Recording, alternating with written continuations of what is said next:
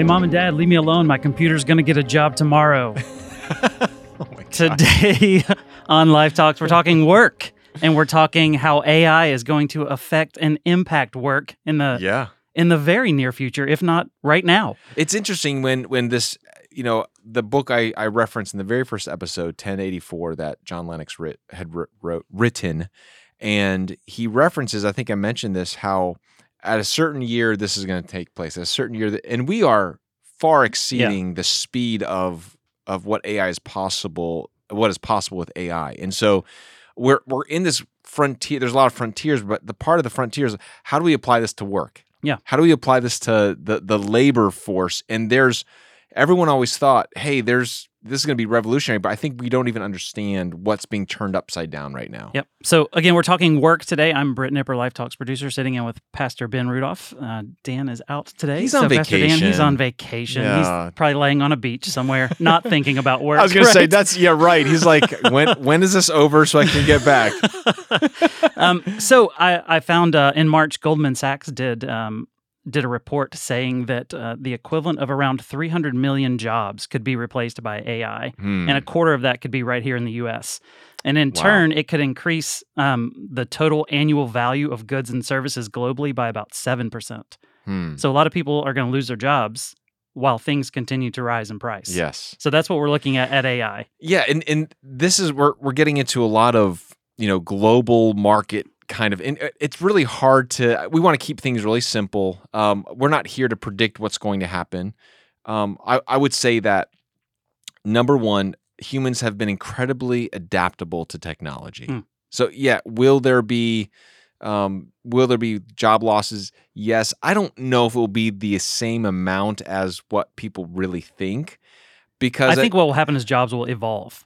Yes. And newer jobs will come online. That's what happened. We know the whole idea of, think about the train industry, okay? Like that has been radically changed with technology, and there's still uses for trains. It's different, and we've adapted. But it is interesting because, you have played a little around with AI and graphic design over the last week, and just share your experience with. Oh, it's fascinating. Photoshop has a new beta out, and you type in what you want. It used to take hours upon hours for a graphic design artist to say, hey, I want this sunset to have a bird flying by. So you have to go find a picture of a bird, and you have to pixel by pixel cut it out, bring it over, paste it in, make sure the edges are smoothed out, make it look nice. Now you literally highlight the spot that you want on the picture you have and type in blue bird. And within seconds, a bluebird pops into your picture. Yeah, perfectly designed. And there's a new trend going on with memes and also with album covers, where so what you can do is you can artificially stretch out the picture, the amount of space you want around the picture, and it's this white border that's around the picture, and it's called generative fill. And you click a button, and AI fills in what it thinks is supposed to be around it. So people have taken like the Beatles' Abbey Road album cover, where it's just the street and the crosswalk, and now you see this entire city behind it.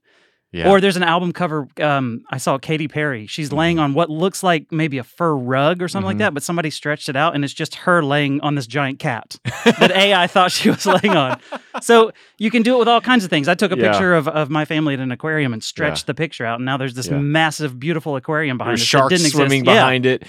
And so those are the kinds of things when you see that, my instant reaction is, oh, well, graphic artists are going to go out of business, right? And I heard somebody, and I know I've told you this before, I heard someone say the other day that AI is not going to put people out of a job. AI is going to put people who don't know how to use AI out of a job. I think, and just like the internet did. Yeah. Just like, Microsoft and Windows. You've got to leverage the tools. Right. Like you could still go to an accountant that uses, a calculator and punching in numbers, but you know what I mean? You want someone who knows how to use Excel. Like you can do things the old way, but I do think that the idea of adapting and modifying our work behavior, I really think that's what's going to happen. Will there be less? You might not need as many graphic artists because but you need graphic artists that know how to use the AI. Yeah. And I think that's what we're saying is there will be some level of disruption. I don't think we're going to need universal basic income that some of these people said, well, if machines are taking over, because at some level, we as humans were made to work.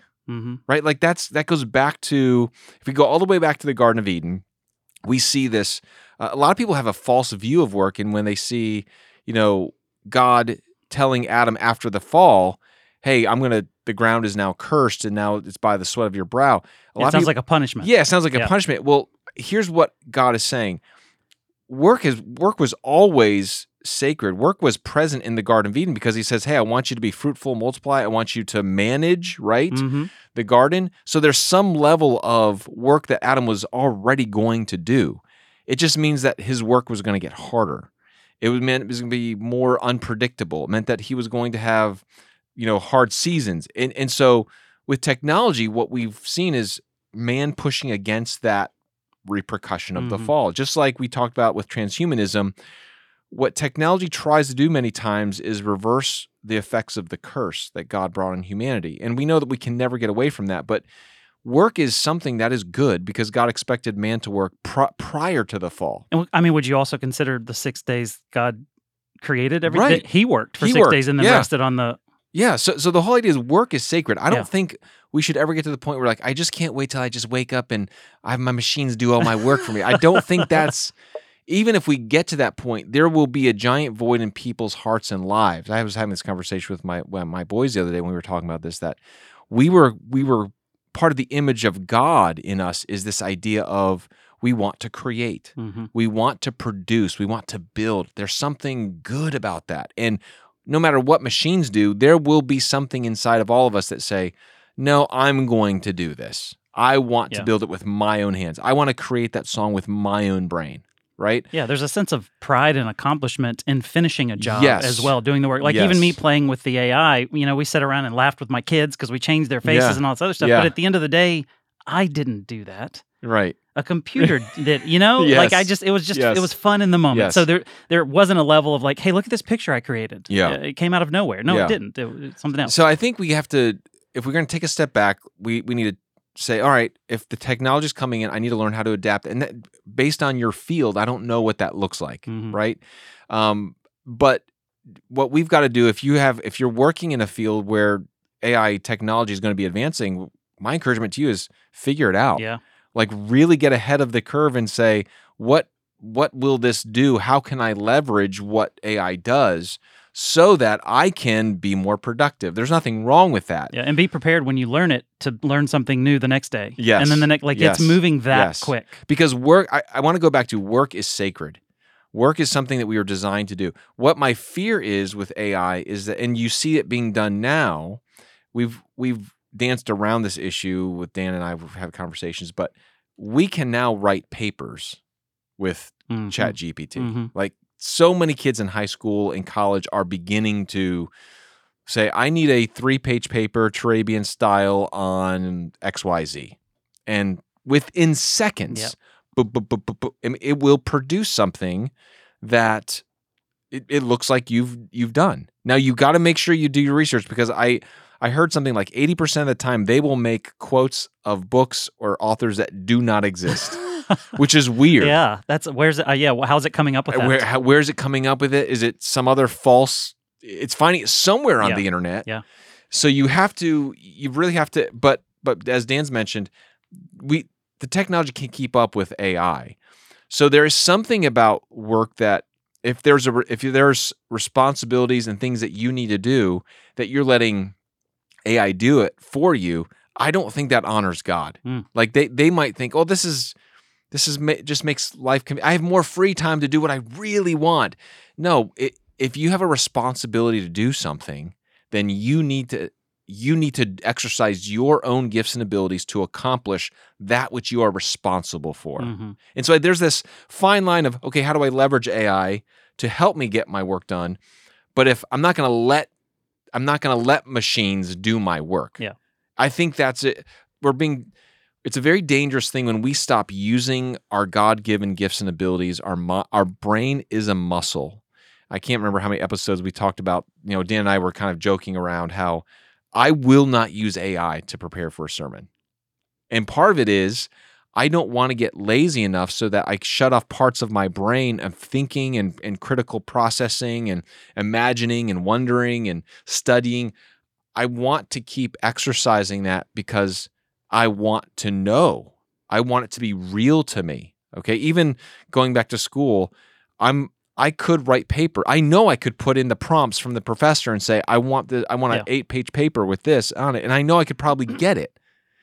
But like in an academic setting, you're not doing what the goal is there of actually learning the material. That's it. And doing the research. Yes. It's akin to copying off your neighbor's paper and changing a few words. Exactly. Right? Like at the end of the day, what's the purpose of school? To learn. Yeah. It's not to get an A. And I think if you're a young person, you're listening to this right now and you're in school, the goal of school is not to get an A. The goal of school is for you to learn something. So when I talk to my children about this, I tell them, listen, you go to school to learn. If you get an A, obviously I want them to do their best. But at the end of the day, the reason why I do all the reading that my professor tells me to do, the reason I read, I do all the work I'm supposed to, is because at the end of the day, I want to know. I want to be able to be an expert in this field. And if I don't do the work, I might get straight A's. But what scares me is what will happen to a generation of young people who go through school and education, who leverage artificial intelligence to write all their papers. I mean, there might be a day where you're supposed to sit across the table from a professional, and they haven't done one lick of work because this AI has created all their papers, all their assignments, and they've just coasted through school. They have the degree, they have the grades, but they know nothing. But what would you say, to play a little devil's avocado here? What would you say to someone who their pushback would be they learned how to leverage AI? And AI is going to be what drives the rest of their life. So they've learned how to use it to get through what they need to get through. Would that not be part of a learning experience for this new culture? What you're learning, you're simply you're the person at the toll booth that's collecting the money. When I mean, and I'm not trying to diminish, like, okay, like if you're a toll collector listening right now, if you're a toll collector, I praise God. Email. I praise God for your gift to receive and give money. But that's not a reflection of the fullness of your giftings. That's what I would say. You are simply someone who's taking information from one thing and dispensing. You're just a middle. You're a middle person that can be replaced at a moment's notice. Yeah. You want to be someone that, if you really believe that work is sacred, that God has created you for a purpose here on this earth, that to do something, right?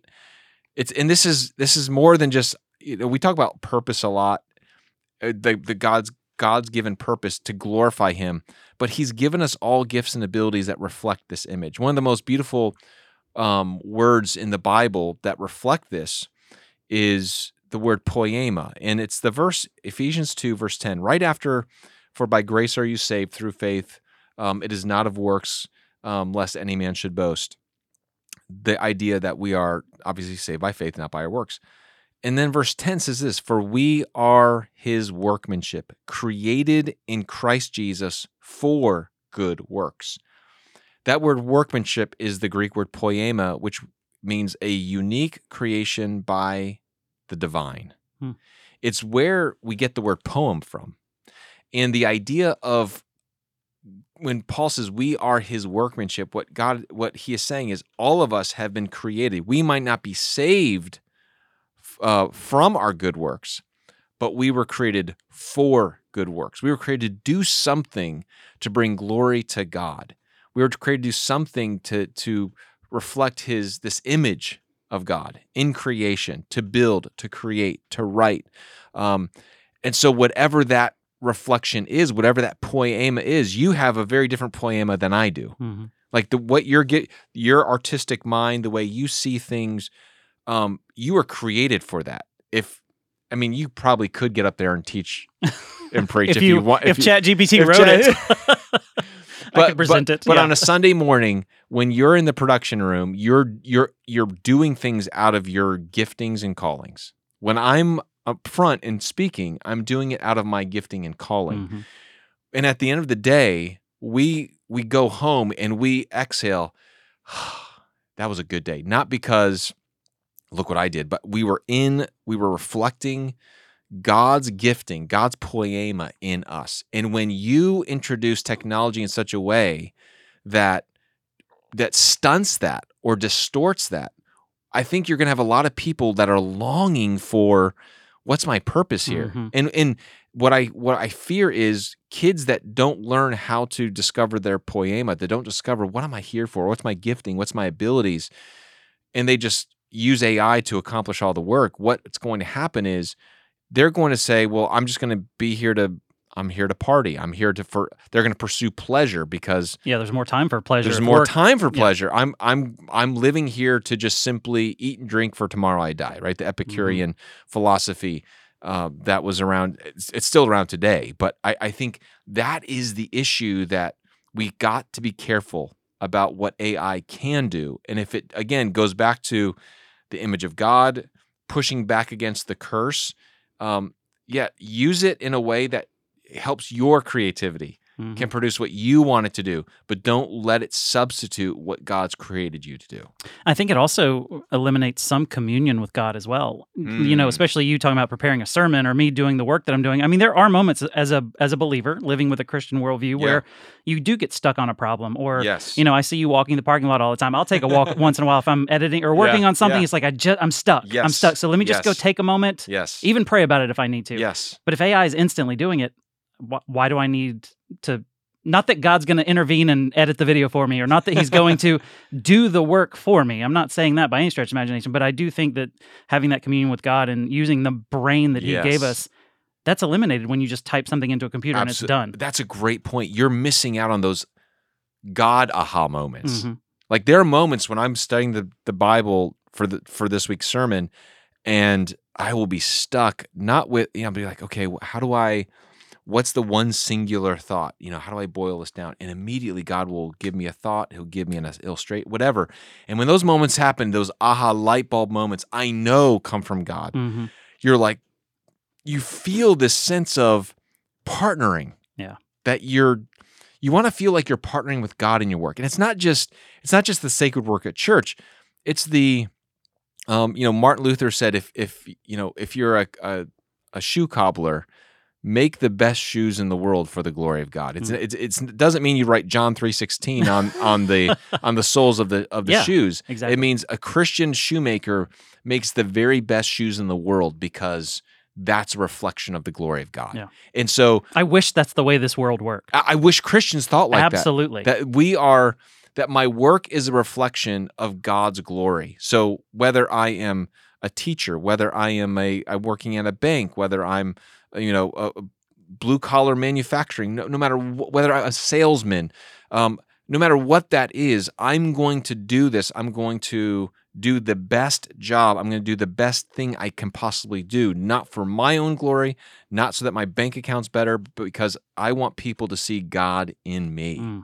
And that's what the Imago Dei does. The Christians that are fully aware of the work of God in their life and the partnering with God say, I want to be the best salesman today, not because I want the best bonus check at the end of the month, but because I want to do this for God. If Jesus was in my role, how do I love people? How do I care for them? How do I do the best job? That's good. How do I serve them?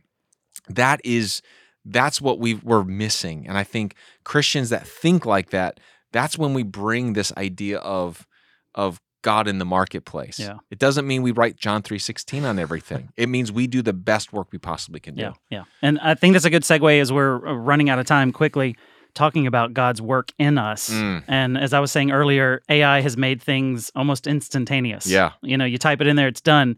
How does that work with the way we see or we want God to work in our lives? I think that, I had this thought right before this episode, because we basically talked about the meat of the episode, but I thought, one of the dangers of technology is this fast, easy, convenient.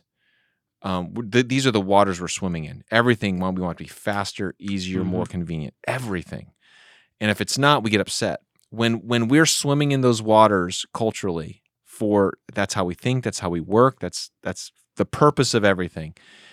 What the danger is, when we try to apply that to our own sanctification, we're going to be in trouble. God does not always want what's fast, easy, and convenient. If you think about even Jesus' life, Jesus, the Son of God, was literally no-name, everyday, average laborer, manual laborer for 30 years. Can you imagine that? Can you imagine knowing what you know? We would have gone crazy. I mean, but for 30 years, he was. This is one of the things I've appreciated. There's this one moment in the show The Chosen, and again, you can like or dislike parts of The Chosen, whatever. But there's this one part where Peter, he's like impatient. When are we gonna? When's this gonna happen? How soon? How soon? And Jesus has this conversation with. He goes, soon. That's an interesting word. And the whole idea is, we think, the timing we want. God, I want you to fix this problem in my life. I want you to produce this work in my life. I want you, when we're used to going to AI and saying, produce this for me, instantaneous, in seconds. Can God do that? Can God work in seconds? Absolutely. God can work in moments, instantaneously. But what I've experienced, what you've experienced, what we've all experienced is God is not in a hurry to produce Christ in us. That is a lifelong process. As it says, he transforms us from one degree of glory to the next, one episode from the next, one circumstance to the next. And we have to be patient to say, God, as you as I'm working out my salvation, you're working in me. Your work in me sometimes takes years. It takes decades. And we've got to learn how to, again, that partnering with God to say, I'm going to wait on the Lord for you to do this. So one of the dangers of AI it's not just I'm stunting my own poema, but if I bring that into my own sanctification, I will get really frustrated with God, and God's going to be like, "No, that's not how I work." Yeah. Well, we are out of time. That went by so fast. In an instant, as quick as AI works. No, I really enjoyed this conversation, just kind of talking about where AI is headed. It's here to stay. Yeah. It's only going to grow more and more and more. So get used to it, embrace it, but don't let it replace the work that you do in your life, and more so the work that you do as an image bearer of God. That's right. Because we as believers, as we said earlier, should be the ones creating the best, doing the best, not because we're the best, but because we're reflecting who God is and God's image in our lives. That's good. Thank you for joining us on this episode of Life Talks. We'll catch you next time. You've been listening to Life Talks. Be sure to hit the subscribe button so you never miss a new episode. Share this podcast on Facebook, Instagram, and Twitter to let your friends and family know about Life Talks. We'd love to hear from you as well, so leave a comment and let us know your thoughts on this episode or any other topics we've discussed. It's a ministry of Life Fellowship in Cornelius, North Carolina. For more information on Life Talks or Life Fellowship, visit lifecharlotte.com, or you can find us on Facebook at Life Fellowship Charlotte.